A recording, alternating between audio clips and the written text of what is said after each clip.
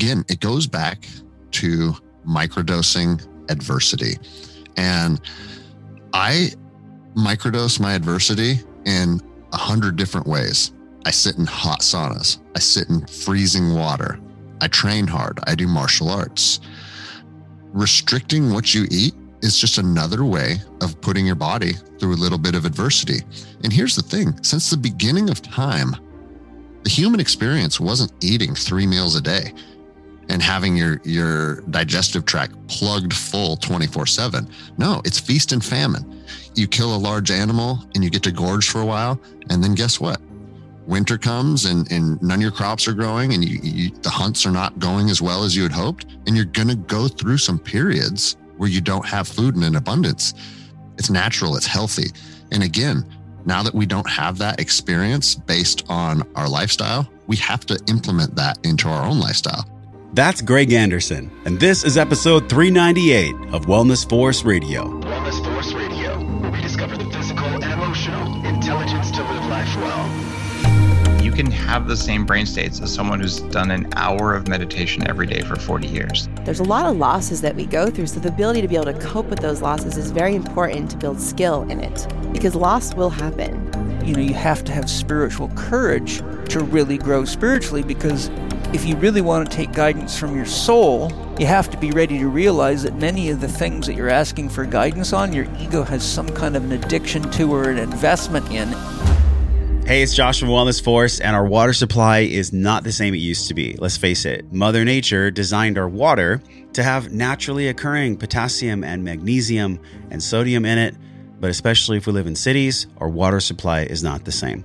I know you're not drinking water from the tap anyways, but even if you are drinking high quality filtered water, you're just not getting the things that your brain and your body needs to thrive. That's where Element comes in. Element is a electrolyte drink mix that has 60 milligrams of magnesium, 200 milligrams of potassium, and also 1,000 milligrams of sodium. This is my all-time favorite citrus. It used to be the watermelon, but they also have the raspberry. They also have the orange. I think they have a couple other flavors too. I love this product. I trust it with myself and my entire family. I think you will be able to feel the benefits and trust it with your family just the same. You can support this brand who we believe in. It's Rob Wolf. He's been on the podcast multiple times. By going to wellnessforce.com/LMNT, you get a free sample pack delivered right to your door. I think you just have to pay like $4.95 shipping or something. So it's a perfect deal. It's free, ships right to your house. wellnessforce.com/LMNT. Support your health, support your electrolyte balance, support the podcast, support everyone by supporting yourself. wellnessforce.com/LMNT. You'll be so stoked that you did. What's up, my friends? It's Josh Trent. Today on the podcast, we are exploring a topic I've never really heard of. I mean, in different ways, we've explored it, but never to this depth, never this specifically. Today, we're talking about microdosing adversity. So for those of you out there who have microdosed psychedelics or have done challenging physical crucibles, maybe you're a CrossFitter or you're an athlete, or maybe you're just interested in the mental benefits of microdosing adversity and learning what that means, we're going to explore this in depth today. And I have a question for you. When was the last time you did something for the first time? And I mean this, like, when did you last do something for the first time? There is a potent medicine and a powerful growth potential in challenging yourself to do something that involves your sovereignty, your freedom. And if you've been feeling frustration about where we've all been collectively experiencing, which is, I believe, mind control, this is the podcast for you. Sometimes it takes us to grow courage in a space that we've never grown before so that we actually feel our strength. And I believe that the media, Bill Gates, Dr. Fauci, the CDC, the pharmaceutical companies, I believe they do not have our greatest health in mind. This may be polarizing, and it may, to your logical mind, be like, oh, Josh is a conspiracy theorist. I'm not a conspiracy theorist. I know that things are out in plain sight. Conspiracy is when things are hidden. Everything is out there for all of us to see. The reality is, from all the physicians, all the experts we've had on this podcast, this is what's ringing true for me more and more and more every day. We're in a war on our freedom. specifically our health freedom in 2021. And if you've been feeling this too, if you'd like some concrete solutions on how to empower your own immune system, your own personal health, this is the podcast for you. All I ask, if this resonates with you, this message, please share this. Please share this podcast with somebody that you care about, somebody that you love. Share this podcast and leave us a review. Every single month, we give away $150 in free wellness products. All you have to do is leave a review at wellnessforce.com/review. So let's get into the show today, because our return guest spent a decade in the special operations paramilitary community and 14 overseas deployments. He came on the show in the middle of the fake-demic last year. This is an officer who is previously in law enforcement that was fired from his position because he would not enforce the unconstitutional mask-wearing laws that he lost his job for. He took a stand for freedom. His name is Greg Anderson. He returns to the show to help us with this concept of microdosing adversity so that we all can have freedom. Freedom of health, freedom of being. And in this podcast, we're going to go over in depth how we are being divided and controlled by fear, why freedom truly isn't free. And this really touched my heart because in this episode, we talked about all the blood that has been spilled in the name of freedom, specifically feeling a tug on my heart for my grandfather, Morrow, who is a beautiful soul that's still with us, just like all of our ancestors are still with us. He was a brigadier general in the Marine Corps, one of the first Italian Americans to become a brigadier general in the Marine Corps. And with Greg's work in the military and the way that Greg uses this concept of microdosing adversity to help us transcend fear, which is applicable to all of us. I don't care if you're young, if you're old, if you're just learning about dealing with adversity. This show is for you. These strategies are for you. This is where we can actually turn down the volume of the default mode network in our brain. You know, the ancient brain, the amygdala, the one that freaks out. I think you're really going to enjoy this episode. I know I did. And a huge thanks to all of our sponsors, LMNT, Organifi, Paleo Valley, Cured, and Belcampo for all of their incredible support of Wellness Force. If you're looking for healthy products, all of our sponsors can be found at wellnessforce.com/store.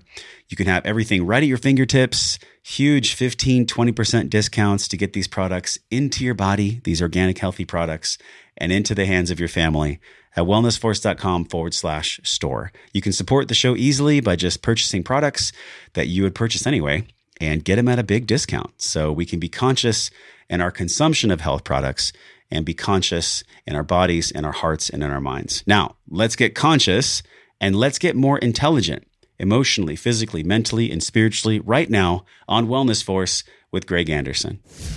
Greg, welcome back to the show, man. We're so stoked to have you. Yeah, thanks for having me, man. It's been a while. We were talking. Changed. I know. We were just talking, and I was like, we need to record this. So, if you don't know Greg Anderson, his heart is so pure. His strength, the way that he really faced tyranny about a year ago in March, where we did our podcast in the middle of the storm. In the middle of the storm, Greg, you had just gotten kicked off of the force. If people don't know you, just tell that quick story, just if they haven't seen the episode on COVID-19 Truth. We'll link it in the notes for our show. But if they don't know, man, just tell them in 30 seconds what happened a year ago to you. I was a police officer in Seattle, and I was on patrol, and I was in my patrol car in uniform. And I'd just seen too many of the stories that we'd all seen. Moms getting arrested, surfers getting put in handcuffs, and all the stuff that was bothering everyone. And so I just spoke about it as a uniformed police officer. And my message was directed towards other police officers. And it was simply, this isn't what we're supposed to be doing. This isn't what our oath entails. And we need to be thinking about what we believe to be morally and ethically correct in our hearts and not following these orders from all of these politicians that we know are nefarious and that we know are agenda driven. And that was in the very beginning, and it was already becoming clear. And here we are. They got rid of me as quickly as possible. I made that video. I got fired for it. And here we are a year later. And I literally saw this morning, like 200 police officers being used to surround a church. And up in Canada, granted, but I mean, over here, over there, same thing, right? It's people dealing with this problem. And the writing was on the wall from the beginning. And that's why I felt compelled to speak out against it. And to tell you the truth, it was a blessing in disguise. It was the best thing that ever happened to me.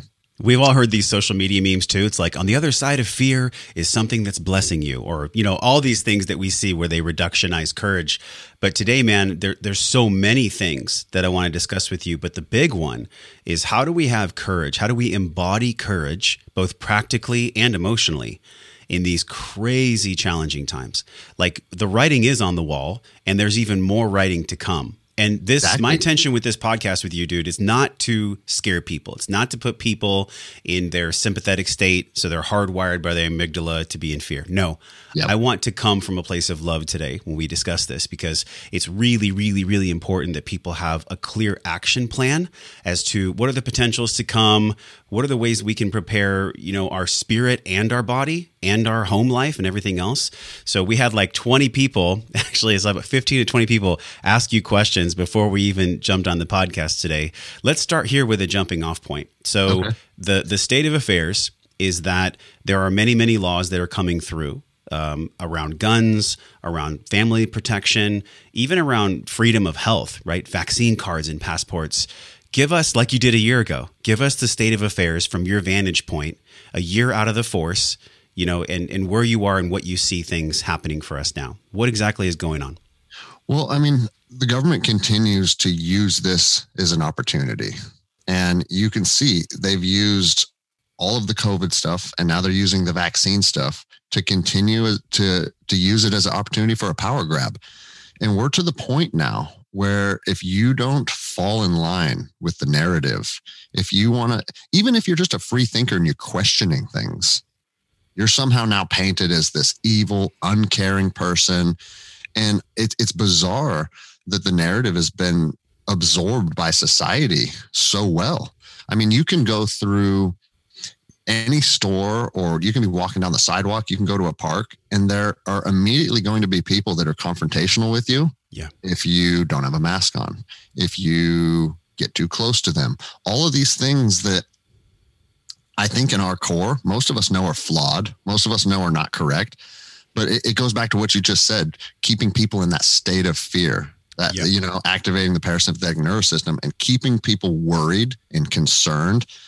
And I think when people are, it's actually a lack of parasympathetic. It's like anything at all that can shift people over to the fight or flight is happening right now. It's actually fight, flight, or freeze, by the way, too. I'm sorry to interrupt you. We're being frozen as well. It's not just about fleeing. It's about being as frozen. And what people are failing to realize is that being in that state is exactly what big tech wants. It's exactly what the media wants. And it's exactly what our government wants. I think between keeping people in a state of fear and then also pitting all of us against each other, like black people hate white people, gay people hate straight people, liberals hate conservatives. And now the most bizarre one is vaccinated don't like unvaccinated. Think about that. Vaccines have been around our entire life. Flu shots have come around every single season. And now for the first time in history, if you don't want to take a shot, you're a terrible human being. You're a bad person. I literally was just reading an article before we hit record that said the unvaccinated are going to cause huge spikes in the cost of healthcare. So that's just one more little thing, is like to make people angry at each other. And the truth is, our frustration and our anger doesn't need to be pointed towards each other. It needs to be pointed at the government. And whenever we point a finger at someone else, we have 3 fingers and a thumb pointing back at us. Yeah. So I think about what are the ways in which we abandoned ourselves. And this, again, isn't about shaming people or making anybody wrong, but what are the ways that we have abandoned ourselves? If we look back, and I'm going to go pull the e-brake here, so please just give me 1 minute. If we go back to 1776 and we think about what occurred when in the middle of the night, people on horseback had to take bold, massive action in order for us to be free now. And I've come to terms with really like the putrid essence of how freedom not only has been poisoned pretty much every single day since 1776. Yes. But especially if you look at human history and the history of the United States, Howard Zinn's a really good one on that. If you conceptualize us as a child, when you're a father, I'm about to be a father in June, we as a country are really right now about 12 or 13 years old. We're about ready to get our driver's license. You know, we can't necessarily be trusted with the incredible sacred power of what freedom and the courage to have freedom actually is. So what do you see us right now as far as specifically freedom? Like, what are the key things as far as our freedom, our sovereignty, that are specifically being infringed upon? See, I mean, it sounds kind of cliche to say, but freedom is not free, right? Any group of people from the beginning of time, if they wanted to be free people, they had to earn it, and then they had to sustain it. So it's earned every day. And I know people look at our soldiers when they say, like, you know, freedom's not free and it's a bumper sticker. And then we're over in Afghanistan doing things that seem completely unrelated. And I'll be the first to admit, when I look back on my military career, I have to raise an eyebrow and be like, what was the government using us for? But the truth is, there was generations where it did take courage and bravery and to confront evil. And that's the only way to sustain your freedom.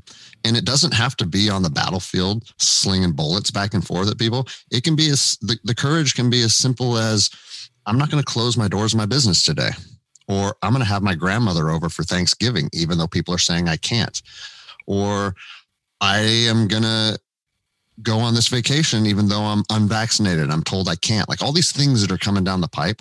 I think the only answer to show that we are still a free society and that we get to, the government doesn't have control over us, is us to embrace those freedoms and continue to live our lives. And that involves all those little steps, because they've been systematically chipping away at things. And like, oh, well, you're a restaurant and you can only have 25% capacity. And it just goes back to the government being so out of touch with how business works and how the economy actually generates money for individuals and for employees. You can't operate a business at 25 or a restaurant at 25%, period. And so we have to look at what's being asked of us. And then you just have to ask yourself, is what they're asking, is it reasonable? Is it legitimate? Or is it agenda driven? And only you can come to that conclusion. But I have come to the conclusion that all the things we're seeing happen nationwide is agenda driven. And because of that, my business is open. My gym is doing the best it's ever done. And that's because it's a direct result of saying, you know what? I'm going to open. I think for these reasons, I'm going to allow people to make a choice. And if they want to come train. And that's what I've done. And I've been very open about it. It's funny to the point where I was like, man, I wish I would get a little bit of pushback, because there's always a part of me that likes confrontation. I'm not going to lie. You're like, I live in aggression. Come at me. But the truth, we haven't been messed with at all, really. We got a couple letters, a couple emails, and a phone call saying, no, you're violating the governor's policies. And I'm like, yeah, okay, whatever. Come do something. But they knew, and when I say they, by the way, because I want your voice on this, they is federal, state, and local municipality that controls the regime of laws and regulations that essentially are breaking and continue to break many components of the Constitution. Every single day. They are these people. So when you hear Greg and I say they, but Greg, I'm curious what you see as they. Is it Ansley? Is it the government there in Washington? Is it federal? Is it all of them together kind of being in fear and control? Like, what is they? For me, they is everybody from the top that is orchestrating this, including everyone to the bottom that goes out and perpetuates it. And dude, to tell you the truth, and if people want to listen to rants filled with profanities and me really going off, they can listen to my podcast and listen Endeavor. But I'll keep it a little more lighthearted on your show. The truth is, if you're at the bottom of the food chain, you're just a foot soldier. You're just a patrol cop that's going out and enforcing this stuff. I literally heard it this morning. This female officer goes, hey, this is just my job. I'm just doing what they're telling me to do. Guess what?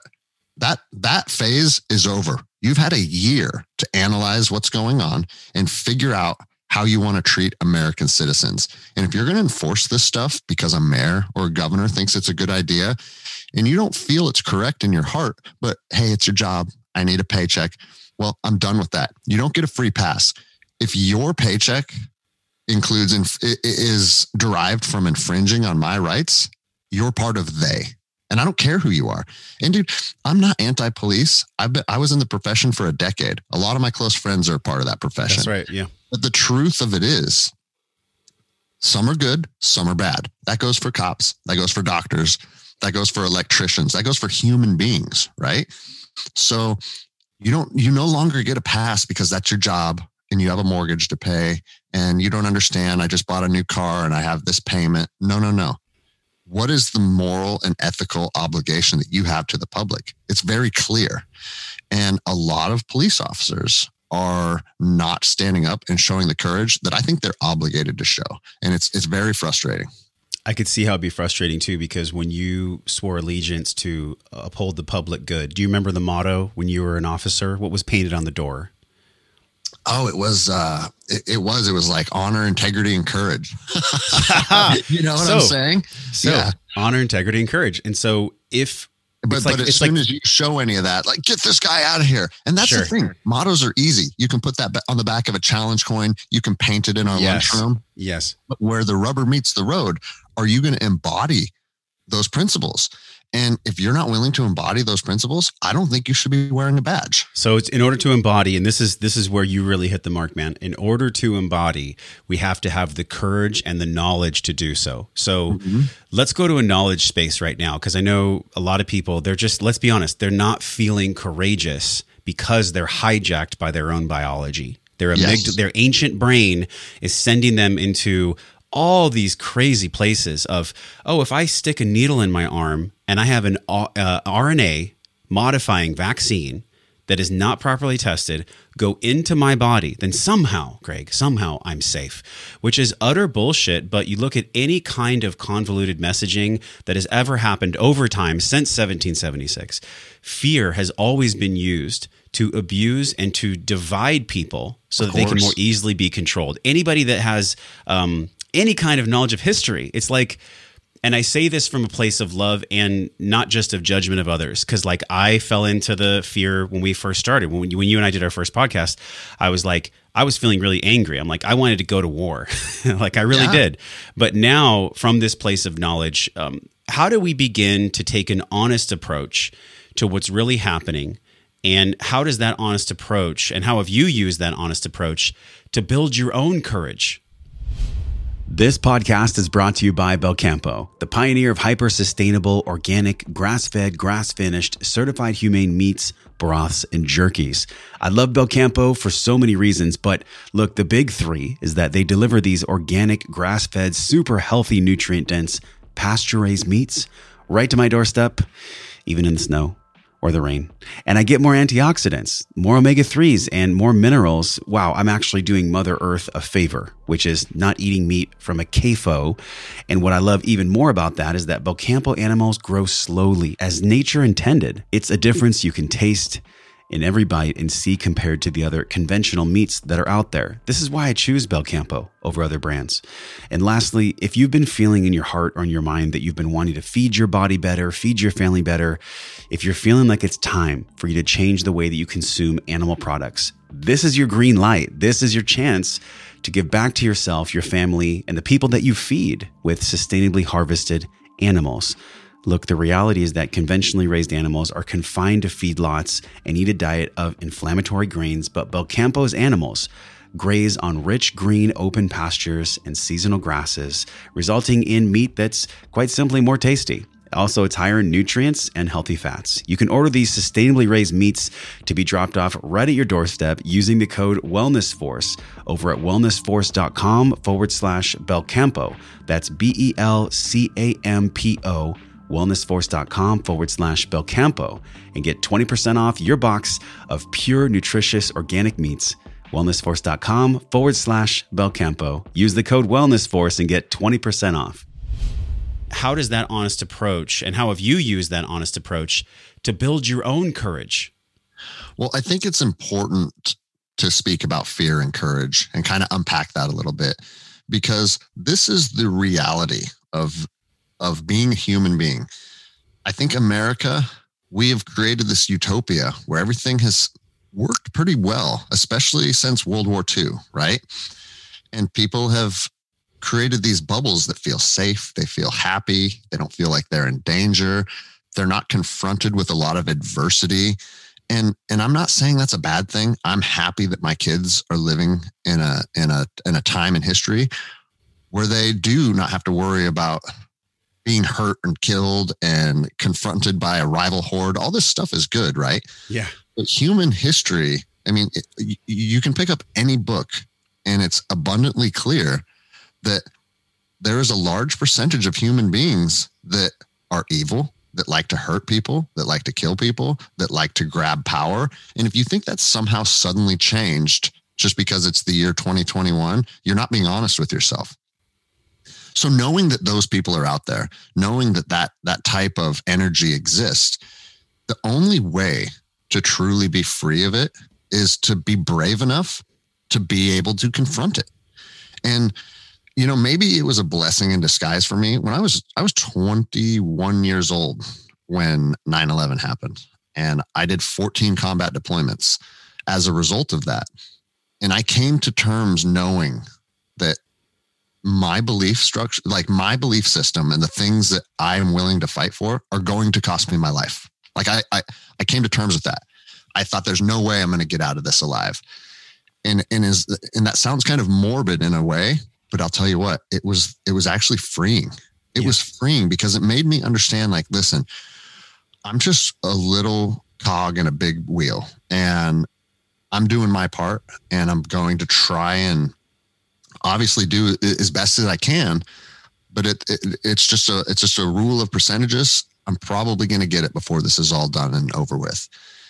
And dude, I'm telling you, deployments after I kind of came to terms with that, they were relaxing.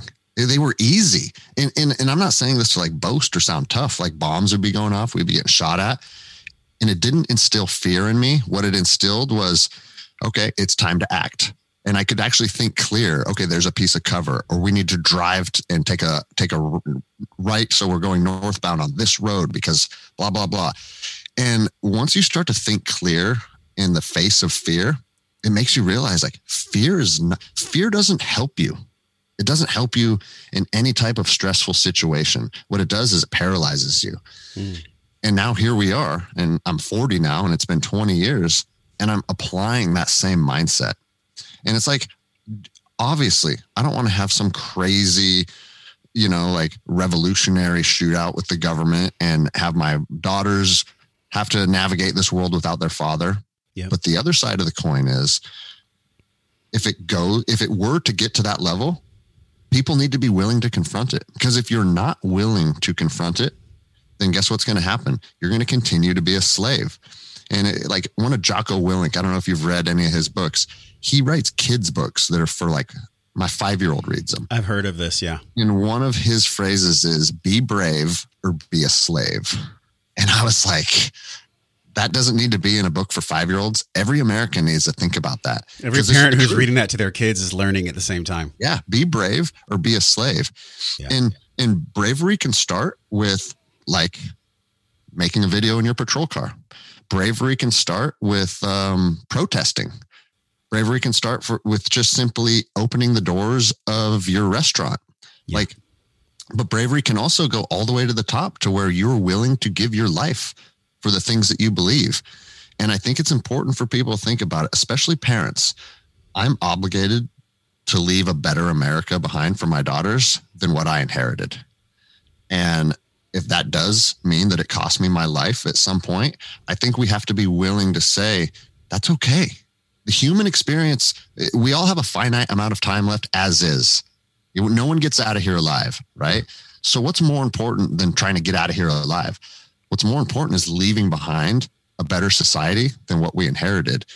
And it's bizarre to me that I feel like the whole COVID thing, people are trying to perpetuate the amount of time that they have on this earth while simultaneously giving up everything that is good about spending time on this earth. And that's why it's just, it's very obvious that it's convoluted and it's a backwards way of thinking. Yeah. I mean, my papa, he's 77 and he isolated for a while, you know, and he called me one day and he goes, Greg, I've had a realization today, is that I am avoiding all the things that I love about living for nothing more than the purpose of prolonging living. he goes, it doesn't make sense to me anymore. Bring your daughters over. I want to see the grandkids. And it's like, yes, yes. And here's the thing. If you get sick and die as a result of doing the things you love, I'm not saying that that's not a possibility. We all know that there are certain people that are at risk for this. It's dangerous for them. Nobody's disputing that. But we're willing to give up life for no other purpose than sustaining life. And I just don't understand it. Well, the quantity versus the quality is what hits my soul, because I think it was Alan Watts. So you're going to quote Jocko, who I think is a teacher for our contemporary time, one of the ancient masters from the mid 1900s, Alan Watts. He's like, it's better to live a short life, well lived, than to live a long life where you don't live at all. And that is exactly what you're talking about, because, geez, freedom is not free. Like, our freedom is essentially paid for by the blood from my grandfather, who was in World War II as a brigadier general, by the blood of so many men and women who have spilled it in the name of freedom. And Greg, I know that all these wars weren't purely for freedom. I know that a lot of these wars that we were involved in were probably for oil and gas and money and control. But look, the human spirit, like, we are born with freedom. Babies are free. Like my son coming, your family, there's nothing that somebody could tell you about limiting their freedom that you would ever believe, because they came into this world completely free. It's the unlearning, as my buddy Cal from the Unlearned podcast talks about. We're all unlearning the shackles and the anti-freedom beliefs that we ourselves unknowingly have been projecting out by the way we live. How are the way we're living as a society right now, exactly, how is the way we're living as a society really enabling the anti-freedom energy that we're experiencing? I think the biggest problem that we're having when it comes to like a societal wide problem is the fact that the government is moving to restrict all of these freedoms. Just like you said, right? We're unlearning these. But the most bizarre thing that we've seen is they're doing it in a way where citizens are doing it and enforcing it amongst each other. And so they've created this state of fear that's so great that if you don't fall in line with it, other people are coming after you. Other people are going to confront you. Other people are going to report you and like, I have, and I hate that it hasn't happened to me yet. And maybe it's just because of my cauliflower ears. But the truth is, almost all of my friends are being confronted on a regular basis. Confronted how? What do you mean? Like, for example, one of my jiu-jitsu students, 16-year-old kid, right? So I shouldn't say kid. He's in that transition from a kid to a man. He's ready for initiation. Yes. Yeah. So in the grocery stores in Seattle, they have one-way arrows down the aisles. I don't know if that's a thing in other states. I've seen that shit. It's terrible. Okay.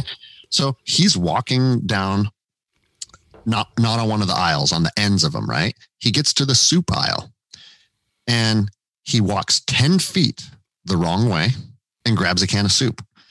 40 feet at the other end of the aisle, he said this morbidly obese man, who was probably 45 years old, started screaming at him. Hey, you're walking the wrong way. What are you doing? Don't you see the arrows on the ground? And it's like, listen, since the beginning of time, some morbidly obese guy he does not have the ability to be violent and confrontational with a 16-year-old kid that's training and fighting every single night. Like, it's not how this world works. But we've arrived at a place where the world is so backwards that now the incapable get to dictate what the capable do. And I'm sorry if that sounds, exactly. I'm sorry if that sounds like harsh or insensitive, but we've arrived at a place where the people that have put the least amount of effort into taking care of their mind, body, and spirit are now getting to dictate what we who put the most. I mean, I wish I could be 400 pounds. I wish I could eat pizza every night, but unfortunately I hold myself to a standard. I'm disciplined. I train daily. I try and put good nutrients into my body. So the people that have actually taken the steps to be capable human beings are now being berated by the people that have neglected themselves. And it's just bizarre that we've arrived here. And it just continues to, I mean, the Krispy Kreme thing, it almost makes me feel like I'm living in a bad comedy, Like, hey, if you get a vaccine, you can eat donuts every day for a year, even though the number one comorbidity is obesity. What are we talking about here? You know? And so I just see people being confronted all the time. Well, my best friend, I've had him on my podcast. He is a physician. He worked in New York during the height of the pandemic. He had 200 COVID patients. And every evening he would go for a run around Manhattan, and he didn't have a mask on. And people are just going, and the dude's in a mask 18 hours a day, literally trying to save people's lives.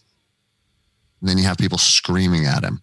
And it's just, I mean, it is what it is, but it's not, I have to look at the overall picture and the trajectory of our country over the last year. The path that we are on is not sustainable, period. Yeah. It is not sustainable. And on top of that, something has to give.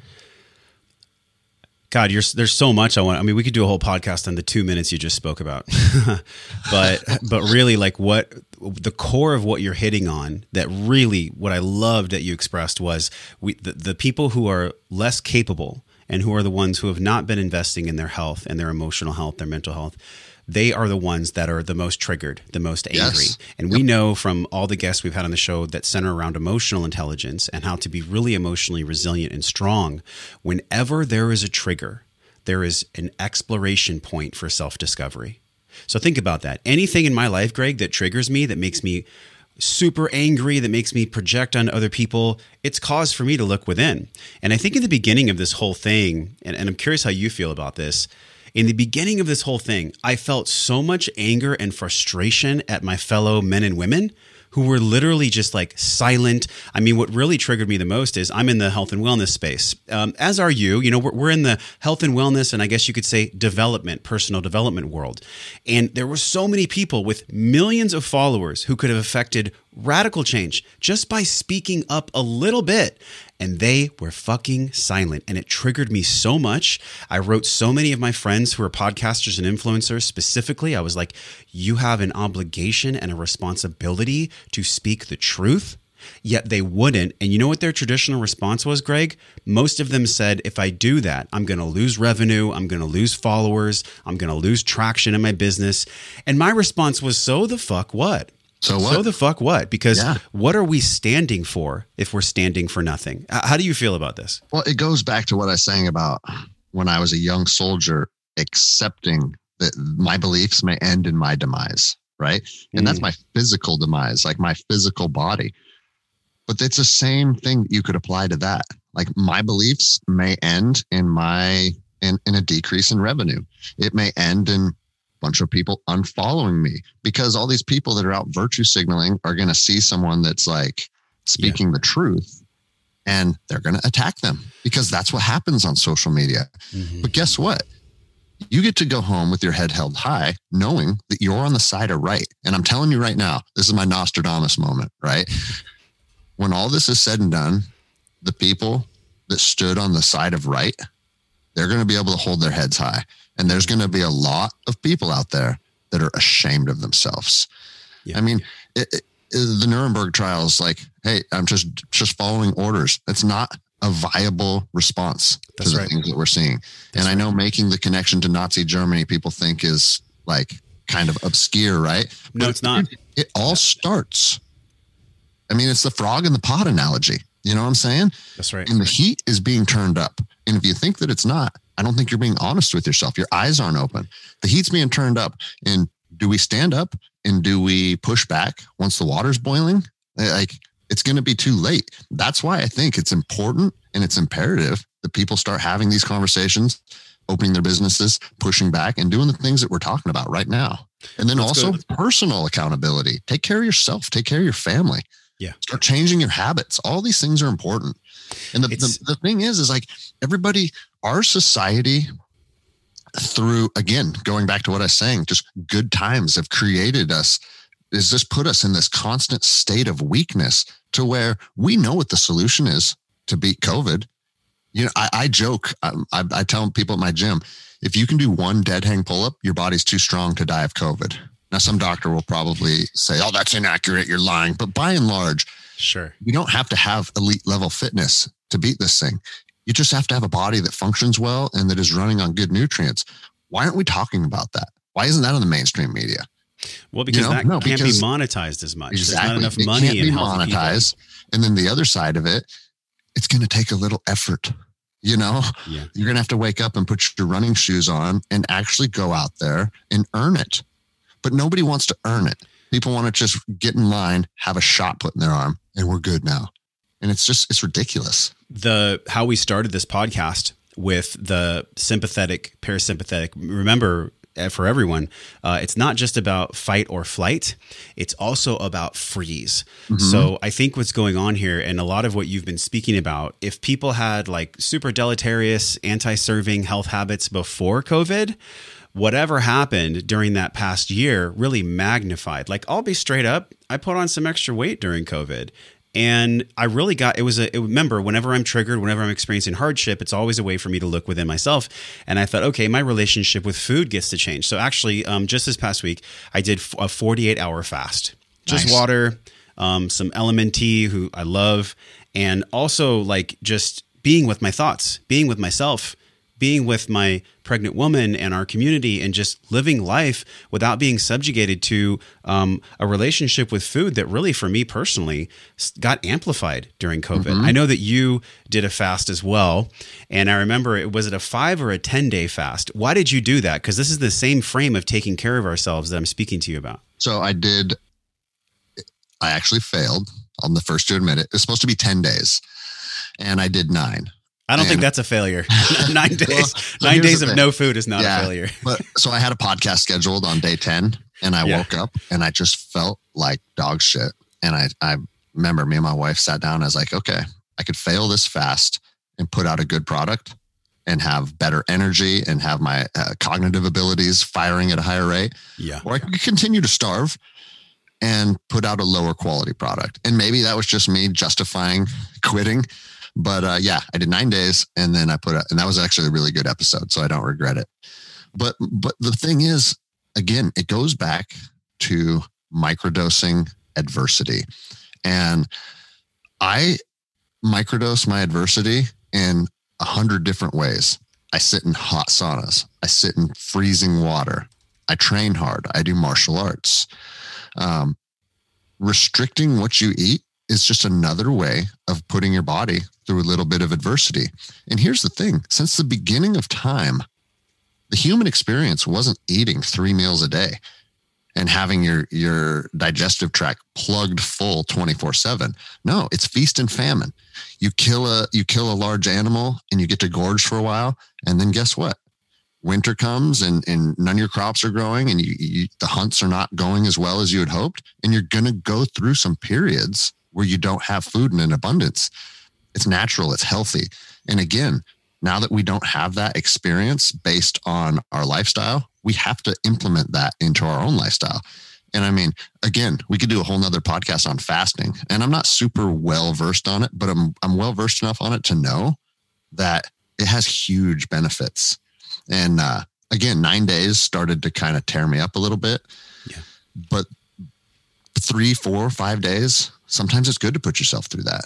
What came up emotionally, Greg, for you in the fast? Like, obviously with your jiu-jitsu training and with your background in martial arts, not to mention military and law enforcement, these are all spaces that require microdosing of adversity every day, all day long. Yes. So, but for the average person, what can you share, vulnerably about yourself that came up during a 9-day fast? Like, what emotionally happened for you there that you had to come to terms with? I don't think I went through necessarily like emotional struggles that are directly related to the fast. And again, I am vulnerable. I'm an open book. I talk about depression. I talk about PTSD, a lot of the stuff that is part of who I am and part of my life. I'm not ashamed of it. But as far as the fast goes, it was more of just pushing through the physical, because your body goes through that keto flu phase. It goes through, you're getting headaches, you're feeling weak, your muscles aren't firing right. But then it becomes rewarding because it's like 2 or 3 days of that. And then you enter this state that's almost like a euphoria. And I would say probably midday 3 to day 8 was actually like, it felt rewarding. It felt good. Now, when I was fighting and training, I don't think I was operating on a level that was optimal. Like I could tell I was not 100%, but I still felt good and it felt rewarding. You could just tell that things are going on in the body. Like your body's intuition is better than anything you're going to hear from a doctor, anything you're going to read on Google. And once you get in tune with that, you know if you're doing the right things or not, you know? And that was another reason why when I woke up on day 9, I felt like, okay, I'm starting to go from feeling benefits to now I'm going downhill again. So let's probably wrap this up, you know? But that's just part of any type of adversity that you face. I mean, I was literally talking to a buddy about this yesterday. Think about a hard run. Think about sitting in ice water or even studying, like reading a book that you don't want to read, something like that. As soon as you're done and that event is over, do you ever look back on it and say, man, I wish I didn't go on that run. I wish I didn't hop in that cold water. No, it's an instant reward. Your body knows it. And so we're still reluctant to put ourselves through that stuff. And I am too. It's just part of the human experience. Like you're looking at the ice tub. There's always a part of you that's like, oh, not today. It's the flinch. It's the flinch that we all feel. And I feel the same way that you do, man. I have a sunlight and sauna and I have a cold tank in the garage. And every single time I always feel that, like, yeah. like, do I really want to do this today? And I do, because I always know that what the fruit that is yielded is worth the effort that it takes. The fruit that is yielded is so worth it. So what are some other ways, man, that you've microdosed the adversity? Because really what we're going to get into in a little bit here on the show is the practical strategies for us to prepare for what's to come. And part of this is exactly what you're talking about with the microdosing adversity, which I love that, by the way. I've never heard that before. Is that yours? Did you hear that from someone else? Yeah. No, all right. You heard it. You heard it here first. Microdosing adversity. This is not microdosing psilocybin. Yeah. This is not microdosing ayahuasca. This is microdosing the real medicine of the human experience, and that is adversity. But I like microdosing some of that other stuff too. So that's it has its place. I combine those terms. Sure. So what are some other ways, man, that you microdose the adversity? The biggest thing for me that I've felt growth through, and I know people are getting sick of hearing about jiu-jitsu, but that for me is the biggest way to microdose your adversity. Because when you are in a fight, and even though it's a training partner, someone that I love and respect, on a biological level, when another man has his arms around your neck and you're having a hard time breathing, it goes into exactly what you said: fight, flight, or freeze, right? And this is the interesting thing about fighting. When those emotions kick in, well, I'm trying to fight and I'm losing. So option 1's off the table. Okay. Flight. I want to get away. I can't get away. This guy's on top of me and he's better than me. So now that option's off the table. And then freeze. Well, if I just stay right in the position that I'm in, I'm literally going to die. And so all of these primal emotions are going off with intent of helping your survival, and none of them are working. And it can turn into instant anxiety. And dude, I'm a black belt in jiu-jitsu. I own my own academy and I've been training for 18 years now. And the right circumstance can bring that back just like it's day one. And I literally have had conversations with myself now thousands of times where it's like, okay, this guy's on top of you. You can't do anything. You're losing this fight. Let's think about how to get out of here. Let's think about how to survive a little longer. And you literally talk yourself through finding success. And I tell my students all the time, the biggest thing that you get out of being a fighter or doing jiu-jitsu is you learn to find comfort in uncomfortable situations. And I'm telling you what, man, that in itself is a survivability mechanism that I think everybody needs. It's the same reason why when I was in 2nd Ranger Battalion, every Thursday you put on a 65 pound pack and you go walk 15 miles.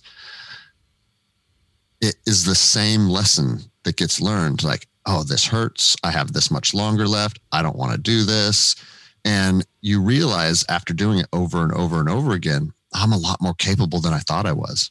My body can push a lot harder than I figured it. Like my quit is a lot farther down the road than I thought it would be. Yeah. And people need that stuff. We need it as a society. I think about in 2017, I did this Mark Divine event. It was called the 20X. And his whole methodology is that you're 20 times more capable than you think you are. And I'll link the video in our notes for the show today, because I was 37 years old then. I'm about to be 41 here at the end of April. And I look back on that time and I'm like, wow, that was so powerful, not just from the physical training standpoint. What goes on in my mind when I'm experiencing adversity and compression and fear, training for 14 hours straight, overnight, soaking wet, doing Murph with like 20, 50 other people is not exactly the most fun thing. It brought up a lot of fear.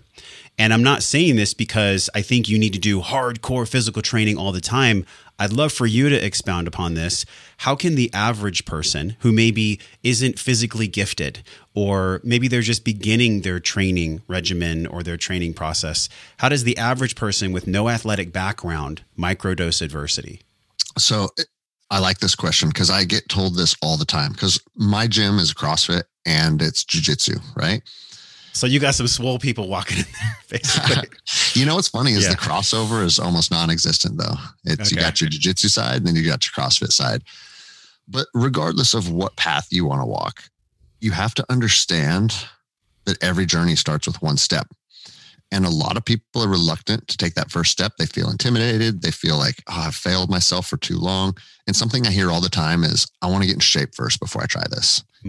And if that's the headspace you're in, you're telling yourself a lie, because the time to try it is right now in the body that you're currently occupying, and start to figure out that journey as who you are today. And guess what? If you've neglected your body for 20 years and you're morbidly obese and you can't jump on a 12-inch box, then maybe you do step-ups on a 6-inch box, right? Like, and that's the cool thing about these communities. I know CrossFit gets a bad rap sometimes, and it's probably the vibe's different gym to gym. But in our gym, we don't care if you're trying to go to the games or if you're somebody's grandmother that's 80 pounds overweight that has never done a minute of physical activity in your life. Your journey is yours, but it needs to start now. And I think that's the biggest lesson that people need to understand is like, whatever happened preceding this moment is a moot point.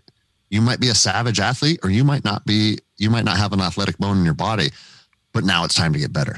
And it starts right now. And if you tell yourself, well, I need to do this first, I need to do that first.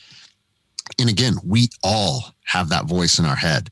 Just put it off until next week. Yep.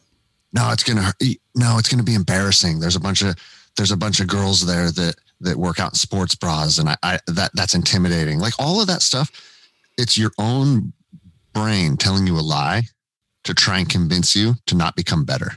And put all that shit on the back burner and just go in and do it.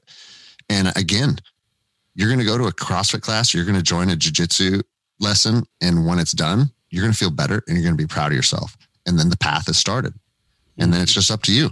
You know, I tell everybody about my gym, I said the hardest part of becoming better is showing up and walking through the door. That's the hardest part. It's like 80% is just getting there. It's not the 100 burpees you're going to do. It's not the 10-minute rounds we're going to do. Yeah, those have their challenges as well. But just simply showing up, that's the hardest part. Now you're here. Let's do it.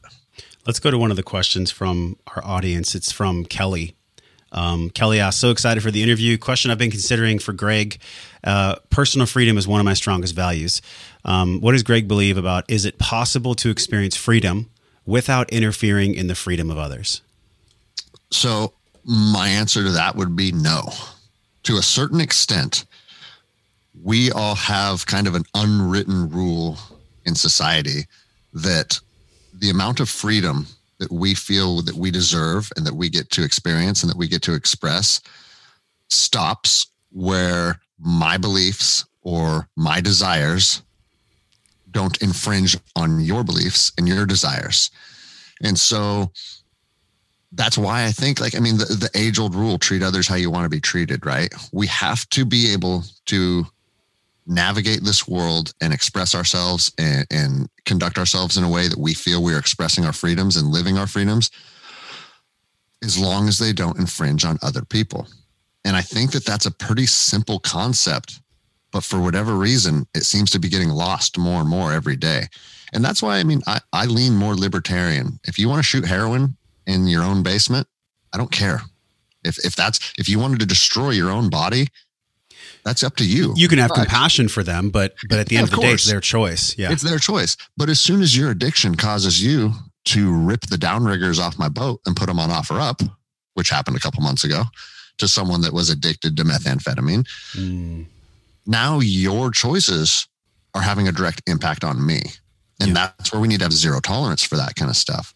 But no, I think it's a fine line, because let's be honest, being a free person does come with its inherent dangers, and it comes with its inherent problems. But that's okay.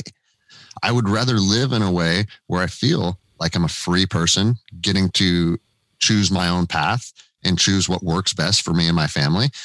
And the truth of it is, it might not always work out perfect for me. I might find myself in some bad situations. But if you think the alternative to that is just falling in line with whatever the government says to do is somehow going to end up being beneficial for you long term, I don't think you're being honest with yourself.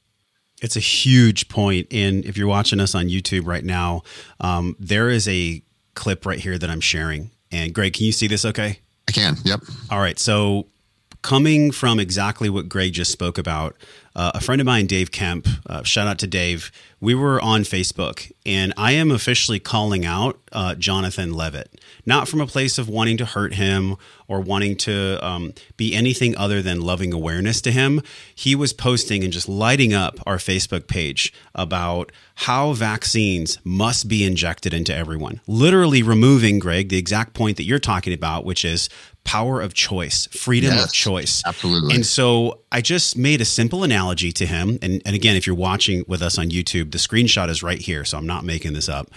We have somebody that works for a health company who's saying that no science ever validated smoking. Science has validated the vaccines. My simple response to him was, are you sure that no science validates smoking? We have journal after entry after journal of in the 40s, 50s, and 60s, both in cartoons from the Flintstones and in epidemiological quote research that tobacco was safe and nothing was wrong with it. And there was a screenshot right here from the 50s. None of those studies were being funded by Marlboro, were they? Exactly. So this screenshot right here on YouTube with us, it says more doctors smoke Camels than any other cigarette. My question to you, Greg, is, are we making science a god? Do we need to take on real ownership of science being wielded as the arbiter of false narratives and lies that are putting people into this state of fear? That's really what I believe we're experiencing right now with COVID, with the vaccines. Here's the thing.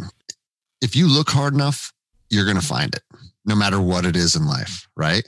So I could go to Google right now and I could find 100 articles saying why taking the vaccine would be a good choice for me.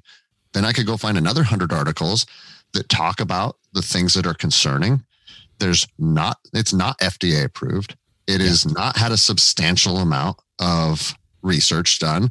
There are concerning results in some of the animal studies. And this isn't me saying take the vaccine or don't take the vaccine. My point is, you can find a lot of conflicting information. Therefore, with that in mind, my choice may be different than your choice, but I'm not going to judge you. Some of my best friend on planet Earth got the vaccine. Do you think that bothers me at all? Do you think that estranges our relationship? No, you do you based on your belief systems, and I'll do me based on mine. And I think that is exactly the problem that we're seeing in our country, is like, that's no longer good enough. I want you to do what I want you to do. Yeah. You know what I mean? Yes. And that was the post that honestly, I believe brought us together. Probably the biggest post I'd ever done with the most hate mail. I'm talking like hundreds of messages, actually, some of them threatening me. Like, if I see you, I'm going to kick your ass. Where I posted, I posted that I'm unvaccinated, and I said I'm proudly unvaccinated because it's my choice. Now, I also put in the quote, Bro, that went pretty viral. It went very viral. I saw that get shared. I think it's what really brought up our reconnection here, because I've been called to this for some time now, but I've been waiting for the right moment. And after a year of what you and I have experienced, what we've all experienced together, now is the fucking time. And I say that from a place of love and ownership. Anyways, what happened was all these people wrote, and I just responded to them over and over and over again. I had a copy paste, and I was like, the post was not about being anti-vaccine. The post was about the freedom to choose. Period. End of story. And please, I've been asking this question for months now. And if you have an answer to it, I'd like to hear it. If you've done the research and you have decided this vaccine is good, obviously, if you're going to take it, I'm assuming you've decided this vaccine works, right? Yes. If people are doing those things, why do they give a shit what I put in my body? They're good. Them, their loved ones, their families, their children. If you guys have used it and you've come to the conclusion that now I am safe from this, why do you care? Are they that angry that I may get sick? I mean, honestly, what is the foundation of that argument?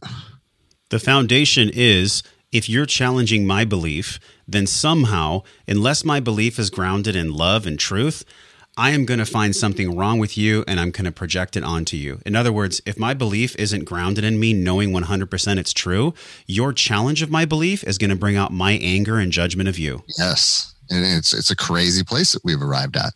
And listen, I don't claim to be have all the answers. Maybe the vaccine in 20 years, we'll look back on it and people will say, hey, it was a good thing. Look. Yeah. Maybe that happens. I don't know. I disagree with you, but that's okay, right? We can disagree with each other. Listen, no. I'm not saying, I mean, if I had to put a wager on it, trust me, bro, I'm on your side. But my point is, I'm not claiming that my path is the path. It's the path for me. Sure. And there's a possibility that I might be wrong. But guess what? A lot of things that you navigate through life, you make mistakes and you're incorrect on. If my opinion about this vaccine ends up being proven wrong scientifically, okay. I mean, is it something that we need to hate each other for? But again, I've lost so much faith in our government over this last year that and another thing is I'm an energy person. I can see how people speak, how people carry themselves, how they project who they are. And when you see these people on TV, when our president is literally begging you to get the vaccine, it's clear as day to me that there's more than meets the eye. There's some weird stuff going on here, Yeah, there really is. And I know a lot of people have been really patient to get the practical tools. So let's dig into those. Let's do it. And it really goes with my love, the mother of my child, my partner, Carrie. She asked Greg, how would a new mom who has never had any range training or survival preparedness training of any kind begin her journey to prepare for what may come? Ayurvedic medicine, as well as all the ancient and contemporary masters in health and wellness, have taught us for centuries about the powerful benefits of apple cider vinegar. But what do we do when we want to take the ACV, but we don't want to expose our teeth to acids? Most people don't know this, but apple cider vinegar is an acid, and prolonged exposure to acids can damage your teeth. So how do we get in the brain boosting, blood sugar stabilization, stamina, focused energy, and healing powers of this ACV without ruining the enamel on our teeth? This work gets easy with our partner, Paleo Valley, creators of the apple cider vinegar complex, taken easily in tablet form without busting your tooth enamel. Paleo Valley created the ACV complex to meet getting organic apple cider vinegar into your body easy, fast, and without having to tolerate the taste. That kind of ugh. Have you ever done a shot of apple cider vinegar? I know a lot of people that literally just can't handle the taste. So this is all your organic turmeric, ginger, Ceylon cinnamon, and lemon on top of the organic apple cider vinegar combined with these superfoods. It's nature's way of saying you're welcome. ACV can stabilize blood sugar, promote weight loss, and improve protein absorption and digestion, as well as the big one, stopping heartburn symptoms. Heartburn symptoms are typically caused by too little stomach acid, not really too much. This apple cider vinegar complex makes getting this organic ACV into your body fast and easy and without having to choke on the taste of normal ACV. You can do this. Head over to wellnessforce.com/Paleo Valley. Use the code JOSH and get 15% off your apple cider vinegar complex. That's wellnessforce.com/Paleo Valley. Use the code JOSH to get 15% off your ACV complex. My partner, Carrie, she asked Greg, how would a new mom who has never had any range training or survival preparedness training of any kind begin her journey to prepare for what may come? So we could talk about this for an hour, right? I go back to the same thing. Every journey starts with one step, right? So if she wants to now start walking down that journey of preparedness, there's basically 3 fundamental rules of survivability in combat, and it's shoot, move, and communicate, right? So you have to have the tactical ability to move from point A to point B, get to where you are to where you want to go. You have to be able to have a weapon system that is capable of defending yourself and others, that you know how to use, that's reliable, that is something you're very familiar with. And then you have to be able to communicate.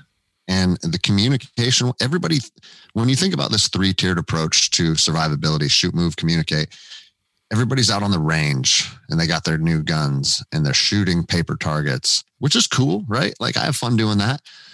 But moving and communicating are the 2 elements that win wars, because again, you have to be able to get from where you are to where you want to. You have to be able to articulate that to like-minded people. And then those other people have to be willing to support your movement. And the biggest thing about the communicate side of it is, in order for that to work, you have to build a tribe of the correct people. And when it comes to preparedness, I put that at number 1. You have to have a tribe of people that has your best interests in mind. And likewise, you have their best interests in mind. You have to find those people, you have to connect, and then you have to nurture those relationships. And no matter how bad things get, you have to have a community that you can fall back on. And I think a lot of people are missing that right now. Like we have a group of probably 25 friends, and we call it Tribe Fest. And we get together once a month and we bounce around different people's houses, but we talk about these kind of things. And it's not like, oh, I'm living in fear and it's doomsday preppers. It's just the future that we are about to navigate through is very unknown and unclear. And I don't want to be the guy that's caught off guard. There's a statistic that says if the power grid goes down, 90% of Americans won't live 1 calendar year without electricity. Like, try and wrap your brain around that. And so in order for us to be able to create a scenario where we're going to be successful, if we do lose something like the power grid, or just anarchy on the streets, or government unrest, all of these things, in order for that to work, we need to have at least thought about them and put some plans in place. Now, another thing that comes to mind when everybody says, how do I start shooting? What kind of gun should I get? If you're a new mom with a baby and you've never fired a gun before, and I'm not saying this disparagingly, your job within the tribe is probably not best suited as a warfighter. So what would your best job be? How could you support the mission? How could you help people? How could you strengthen the tribe? You got to think about those kind of things, because it's not going out and doing raids with firearms or confronting your enemies. It might be helping harvest food, helping cut wood, like all these things that, like for instance, one of the guys that's in we call him our tribe. He's one of the most savage guys in there. He's a super athlete. He's a good fighter, but you know what he is? He's a blacksmith by trade. So we tell him, I know that you're going to want to get in the fight, but guess what? You're too valuable for that. You're staying back on the compound because your skill set is one of a kind. And I'll tell you what, man, I think if we were to go back a couple 100 years and find ourselves in a community style living, it would be more rewarding. That's what I've been telling my wife and my daughters. I was like, the thought of this happening may sound scary on its surface, but it'll bring us closer together. It'll make life feel more meaningful. And I'm telling you, our experience on Earth is going to be better if we go through hard times as a family. I'm not saying it's going to happen. I'm not even saying I want it to happen. Yeah. But I want people to know that if it does, it's okay. People have been enduring hardship since the beginning of time. Half of the world is experiencing a hardship as we speak. You and I are looking at each other through these high-tech computers, talking on microphones, and there's people that don't even have water. And that's part of the human experience. It's easy to forget that. Yeah, it's so easy. You bring up such great points because I think about the shooting, communicating, and moving. That's great. Those are skill sets. But from another practical standpoint, there's also the mental training and the preparation of home and space. Yes. So what do those look like for you? And by the way, do you have a compound? You said you said to the blacksmith, you're staying back at the compound. Do you have a compound? I literally closed on a remote 30-acre piece of property 2 weeks ago. Amazing. And we're going to build it. We're going to build it all off grid. Yeah. And all right, I'll meet you there, Greg. Well, this is what I keep telling people, okay? Because I don't want to not be grounded in reality. I don't want to create this fictitious future where I'm fighting the government, people are trying to kill me and all this stuff, right? Like, I'm a pretty reasonable person. I always have been. But I also think about, okay, what is worst case scenario? And is worst case scenario possible? When I ask myself those questions, I have to say, well, the worst case scenario is A, B, and C. And it does involve not being able to have food, having a lack of security, not having police and fire support. Like these things that we take for granted, once they're gone, things are going to change. They're going to change quickly. So if that were to happen, what would I need? Well, I'd need my off-grid compound. I'd need this much ammunition. I would need this level of fitness because once gas runs out, guess what? You're getting from point A to point B in your leather boots. And so when I think about all these things and what the steps that I need to take to be prepared to be successful in that scenario, this is the conclusion that I've drawn. And I think you're going to like this. Building strong relationships with my community, having a good piece of property to be able to fall back to, having a high level of fitness to be able to sustain life in this environment, being able to be tactically proficient, being good with my firearms, having the ability to communicate with my friends through ham radios. And I've been doing all of these things as we speak. And I've come to the conclusion is, even if there's a 5%, even if there's a 1% chance of ever needing that, focusing on all those things is only going to add value to my life, even if everything turns around and life is great. So with that in mind, it kind of gave me a sense of relief. It's like, okay, focusing on these things is only going to benefit me regardless of the direction that the world goes. And with that in mind, it's kind of freeing. You know what I'm saying? It's like, oh no, I'm not afraid of this happening. I'm simply saying it's a possibility. And I don't want to be the guy that's caught off guard if it does.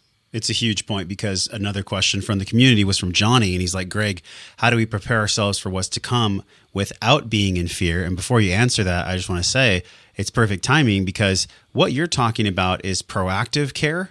Like in the same way that you would train to avoid the doctor. Because once you get into the medical system, you're in. I mean, it's very challenging to get out. Your habits when it comes to the compound and the mental training, the physical training, and the preparedness, those don't actually negatively impact anyone else at all. And to juxtapose the vaccine conversation, anytime I am telling someone else what they should and should be not doing with their own body and making that a rule and a law and a regulation, that does cross the boundary of being free. And that's totally different than what you're talking about, where you're preparing for your own freedom that doesn't infringe upon the freedom of others.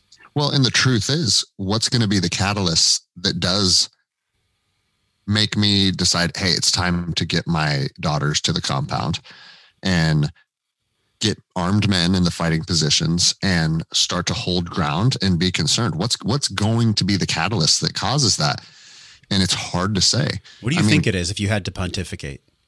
There's a couple different things that I think about. If the vaccines if it gets to a point where like we're treated like second-class citizens, you can't go here, you can't get on a plane. It's happening now with the vaccine passport. It's not controversy. It's real. I mean, you saw the video of, was it St. Vincent? They were evacuating people. Yeah. No, you can't go. You didn't have a vaccine. Did you see that?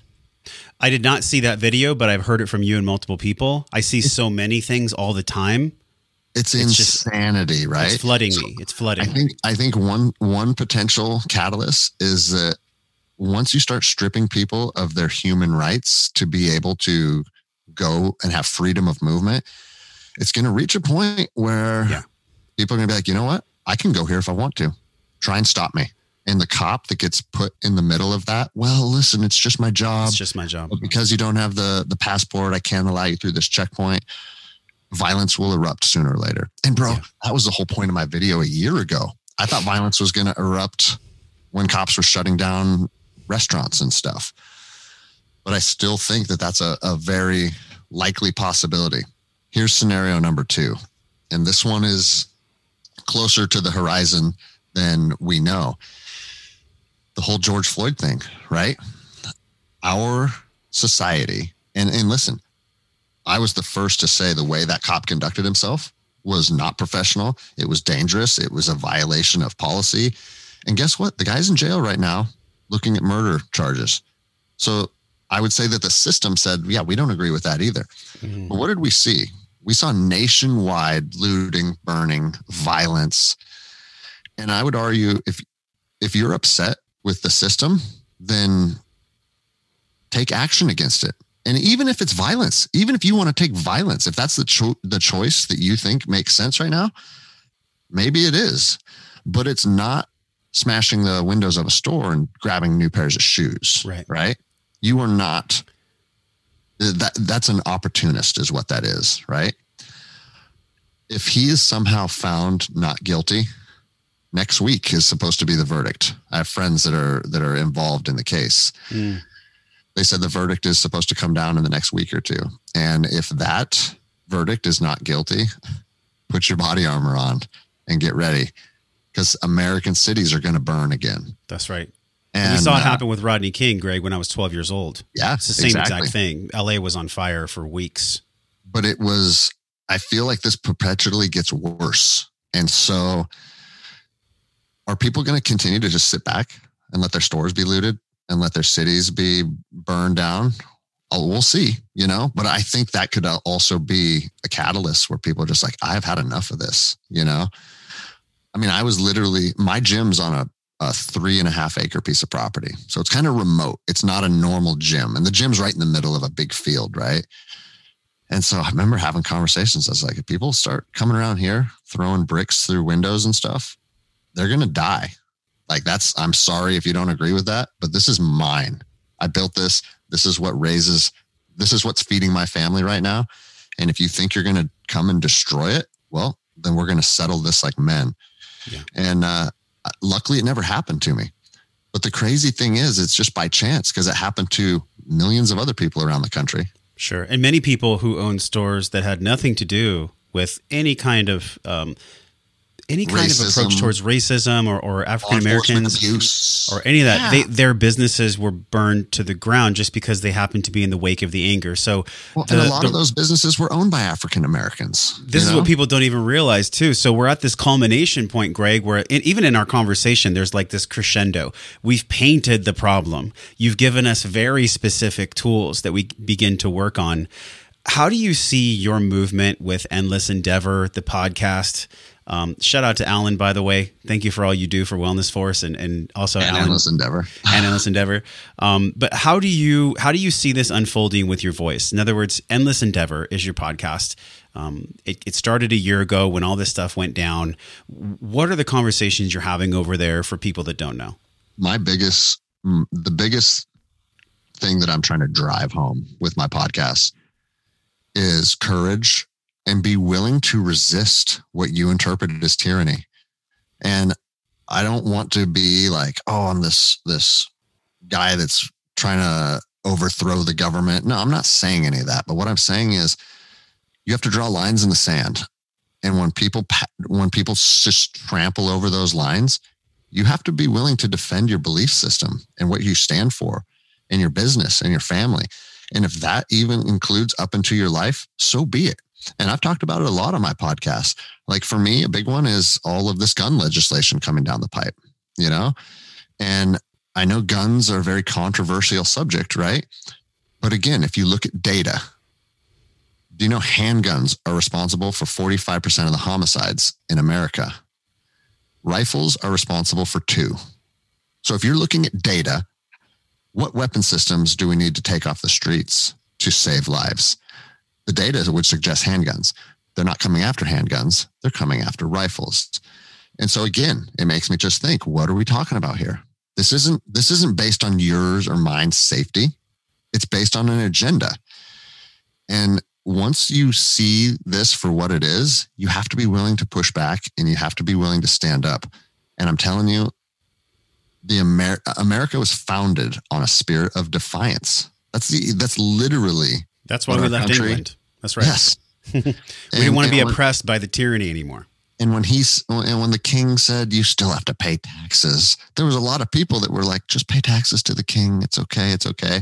And then there was other people who were like, you know what? Fuck the king. If saying that doesn't feel good, I don't think you're a human being. You know what I'm saying? Like that should feel good inside. That should light a fire in you. And that's where we're at right now. Except we don't have a monarchy anymore. We have these governors and we have this political elite class that think they're our king. And they're flying around in private jets. They're blowing money, which is our money. Let's be honest with it. The government doesn't generate money. They take money from us and then they blow it on these lavish parties. And again, man, I worked for the government for a long time. I was on protection details for Supreme Court justices when I worked for the DOJ. I did Department of State protection details. I've seen all this stuff with my own eyes. I haven't watched, this isn't from YouTube videos or rabbit holes on the QAnon website. I've been around government at all levels and they look at us like they're minions. And I feel like this last year, they're becoming so bold that they're not even trying to hide it anymore. And I just think something has to give. And I don't know what that is or when that'll be, but something has to give. I have a intelligent perspective on this, that there's a term called overreaching. Mm-hmm. And so anytime that there's a moral imperative or a moral crisis, it's because the people in power have overreached. So I think actually kind of what we talked about in the very beginning of this podcast was the sweetness of salt and fat and sugar and the reward of that being in nature. It's super rare. Well, power is the same thing. So people can become drunk on power. And what I believe will happen, Greg, and what gives me the most intelligent hope, man, is the people that have been raining down all of this bullshit. They are so drunk on their own power that they will eventually overreach. And when they do, when they overreach, that is when social unrest and you and I will go to war if necessary. Yes. And I'm not saying that to bring fear to people. It's like I'm in the middle of preparing myself now because I love myself and I love my future son and I love my lady and I love my community. And like, this is the path that I'm walking. So if you're walking this path, go listen to Greg's podcast, share this podcast.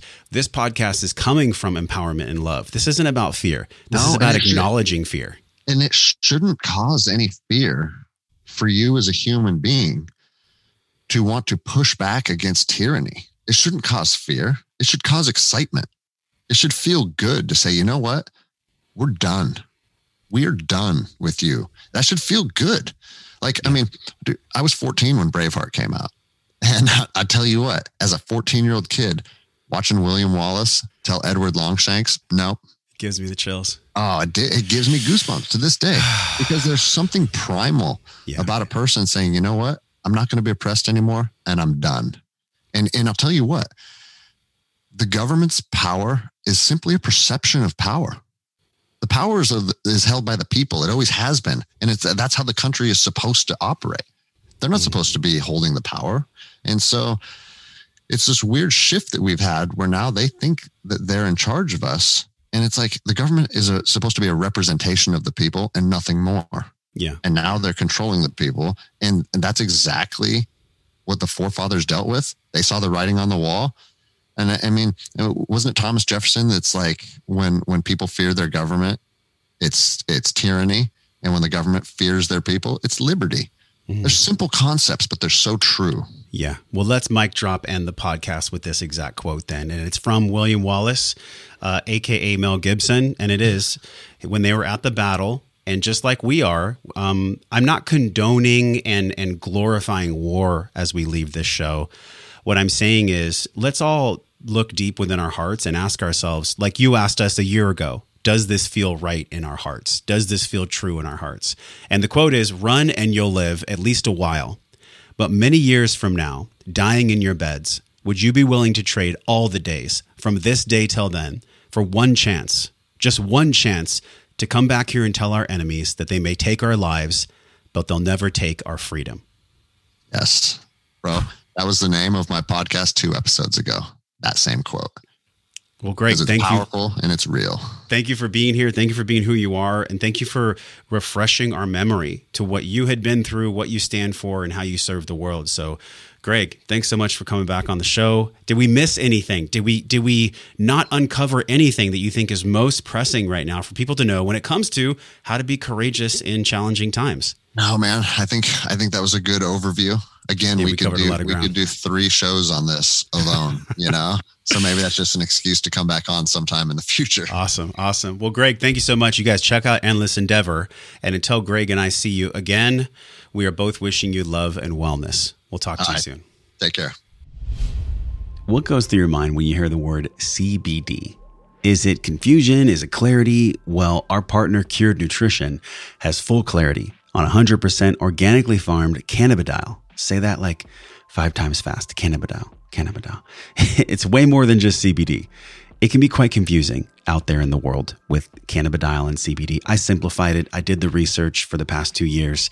I found Cured Nutrition. I interviewed Joe on the podcast. It's episode 300.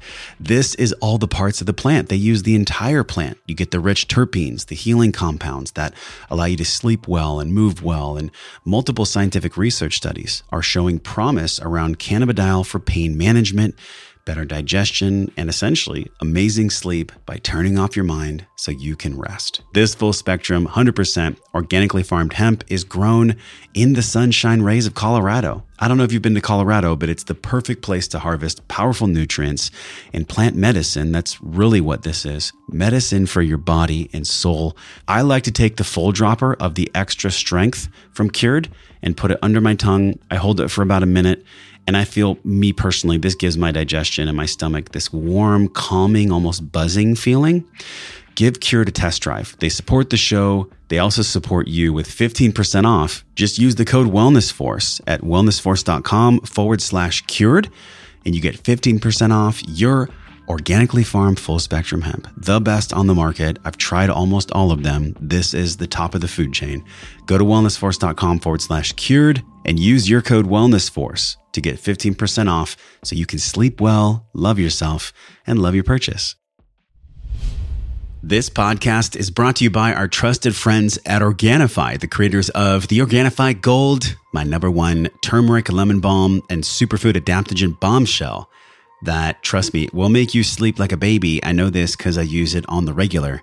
Not only is this one of my top sleep supplements I use personally, but also it helps my nervous system and my stomach calm down at the end of the day in the evenings, especially if I've had a stressful day. I know you have those too because you're human. And because we're human, the best thing to do is take loving care of the human body, starting with quality sleep, not just quantity. This is going to allow you to have the highest quality of life possible. So if you've been struggling with sleep, give this superfood adaptogen powder, the Organifi Gold, a test drive for a special deal over at wellnessforce.com/Organifi. ORGANIFI, wellnessforce.com/Organifi. Pick up a 30-day supply, give it a test drive. If you don't like it, you can send it back, but no one's ever done that. As far as I've heard, 20% off is the biggest discount you'll find over the entire internet. We're grandfathered in. These savings are for you. Head over to wellnessforce.com/Organifi and use the code WellnessForce. Share this with your friends, your family, and anyone who wants to drink the gold and sleep well. Thanks for listening to the show, my friend. Everything you learned on this podcast starts with your morning practices. So from over 300 world-class guests, we pulled together 6 simple yet powerful morning practices down into a 21-minute system guaranteed to increase your vibration and the way that you feel every day. Get this free, powerful guide over at wellnessforce.com/M21. And if you love this show, share it with somebody. Share it with somebody that you love or that you care about. You can support the show easily by leaving us a 5-star review on iTunes. Just go to wellnessforce.com/review, or if you're on your phone, just tap it, hit the link in purple that says review this podcast. And the journey does not stop here. We're continuing this discovering process in our private Facebook group over at wellnessforce.com/group. You can be a part of it. You already are. All you have to do is join us at wellnessforce.com/group, and I will welcome you at the door. Now go out into your life and live your life well. And until I see you again real soon, I'm wishing you love and wellness.